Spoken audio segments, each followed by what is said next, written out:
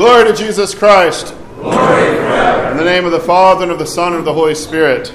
Amen. This Sunday, besides, of course, celebrating our Lord's resurrection, on every October 1st, we commemorate the protecting veil of the Mother of God.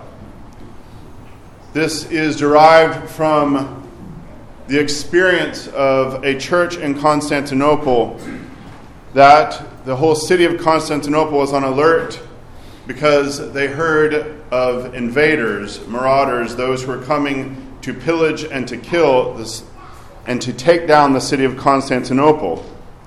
And so the people of God gathered together in the churches, and they spent the entire night in prayer.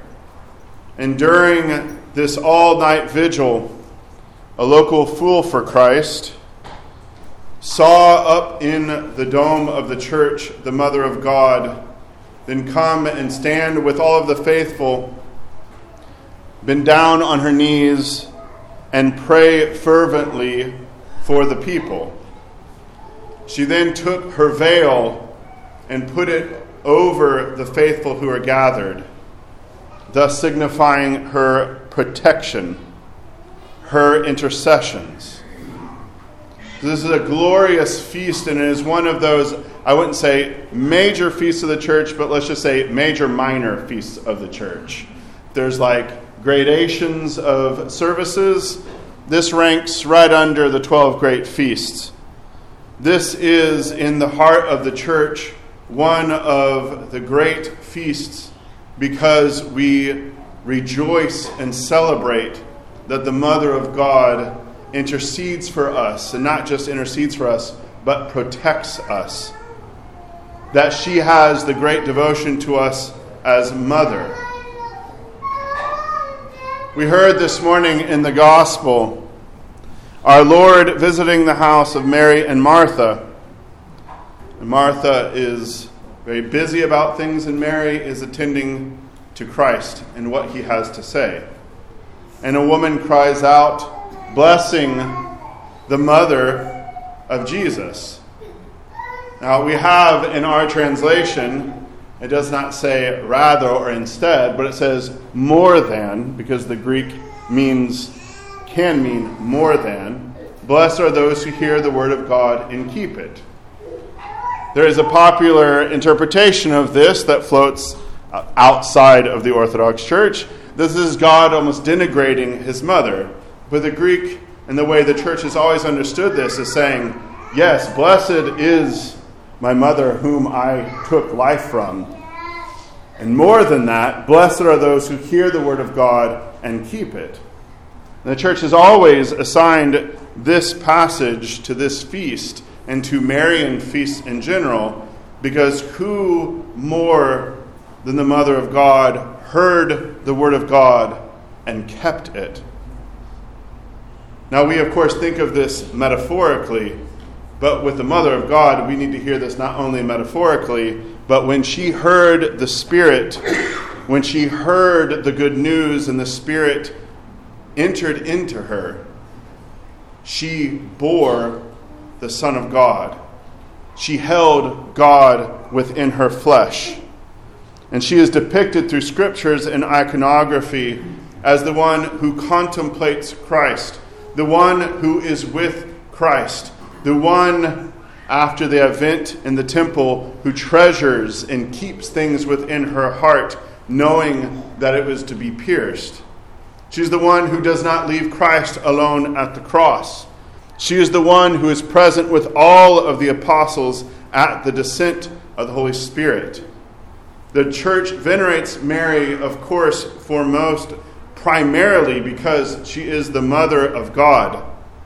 But the church also, not just in veneration, but in adoration, and then a call to all of us to imitate her. She is the first Christian. She is the one who kept the word, who heard it, and literally kept it within her and bore fruit. We who have also heard the gospel must have Christ birthed within us. This is an image from Paul all through his epistles. And just as she is the one who gave birth to Christ, She is, as we heard in the epistle reading, she is within the Holy of Holies. She's the golden censer. She's the Ark of the Covenant. And within the Ark of the Covenant, we have the Ten Commandments, the budding rod of Aaron, the manna sent from heaven. We, too, are called this morning by Paul to become temples. He tells us, or asks of us rhetorically. Paul loves to ask lots of questions for rhetorical effect. What agreement has the temple of God with idols? Obviously, everyone that he would have addressed this epistle to would know that. You, Paul tells us, are the temple of the living God. As God has said, I will dwell in them and walk among them. I will be their God, and they shall be my people. From this promise of God to dwell and walk amongst us, to be our God, Paul says, therefore, because of this truth, come out from among them and be separate, says the Lord. Do not touch what is unclean, and I will receive you. I will be a father to you, and you shall be my sons and daughters, says the Lord Almighty. Brothers and sisters, we are the temple of the living God. And it is our bodies themselves that have been called to holiness. We have been called out of the world, the lust of the flesh, the lust of the eyes, the pride of life, to enter into the relationship with God as Father, so that you and I can be sons and daughters of the Lord.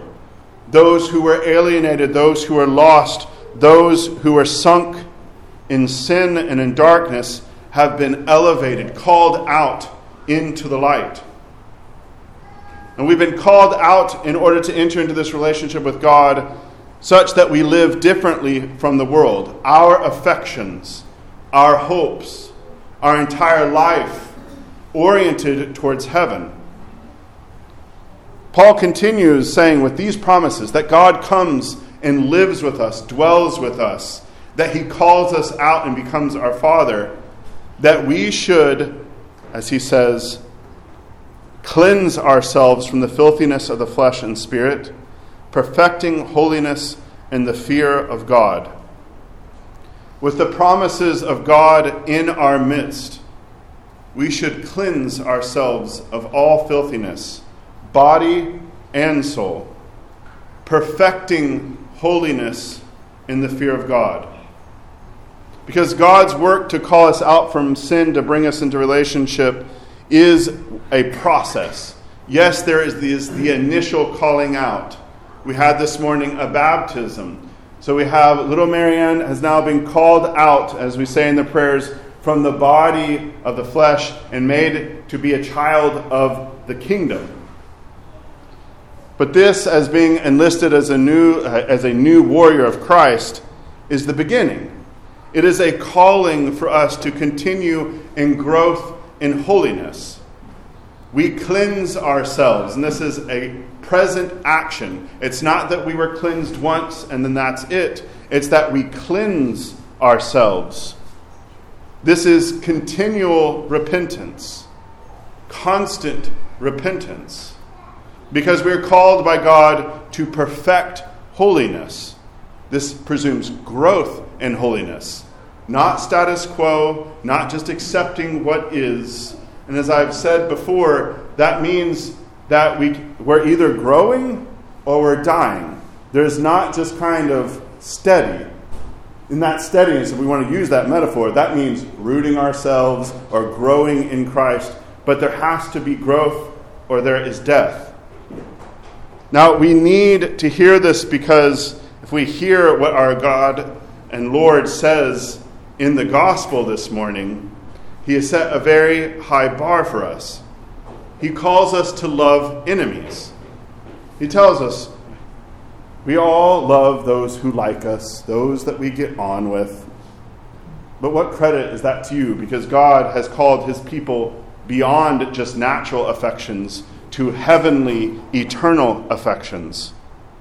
This call to love enemies is impossible if we do not imitate the Theotokos, if we do not have our heart shaped by the Word, by keeping the Word, by in little bits here and there cleansing ourselves of filthiness and perfecting holiness in the fear of God. This is not a once-in-a-lifetime thing. This is not an instantaneous thing. We're not sprinting, we're running a marathon. And so we need, in imitation of the Theotokos, to constantly attend to God, to cleanse ourselves, and to perfect ourselves in holiness, to continue to grow. The Theotokos, her heart shaped by the Word, gives us a few examples for us from her life. Keeping the Word means committing Scripture to memory, to having the Word growing deeply within us. This means regular study of the commandments of Christ, the memorization of the Beatitudes, looking to the fruit of the Spirit, studying and understanding what the vices are, what is not the fruit of the Spirit, but what is fruit of Satan, such that we can actively cleanse ourselves, because if we do not know what we are to grow to or what we are to turn away from, it's very hard for us to repent. Regular repentance means a commitment to sacramental confession, regularly checking in with the doctor, as the tradition, the fathers of the church and Scripture talk about the priest as the doctor. We need this regular review. We need to set our minds and hearts and desire on heavenly things, uprooting worldly habits and replacing them with godly practice. I suggest this week that you do an audit of your time. How much of your time during the day is spent on things of God, and how much of the time is spent on distraction or little things here and there, but maybe 2 minutes given to God. Audit then your week. How much time do you spend in prayer? How much sacrifice do you give in order to come to the services? If it has been months and months since your last confession, it is time to schedule a confession or come on a Saturday evening to come to confession. Now, in all of this, you may hear this and just sigh or say, I'm exhausted, I am despondent, I am beside myself, I am overwhelmed. Well, brother and sister, you have the protecting veil of the Mother of God. This presumes attacks. This presumes exhaustion. And the Mother of God covers you and prays for you. Let me suggest, as one practice, as a way through overcoming this exhaustion and despondency, is to sing. We commemorate today Romanos the Melodist and John Cucuzelos, both chanters who penned hymns not only to the Mother of God, of course, but to God, to all of the saints. It is an incredible practice to memorize particular hymns to your patron saint, to St. Anne. I bet that you have the Troparion of the Church memorized by now, or close to it.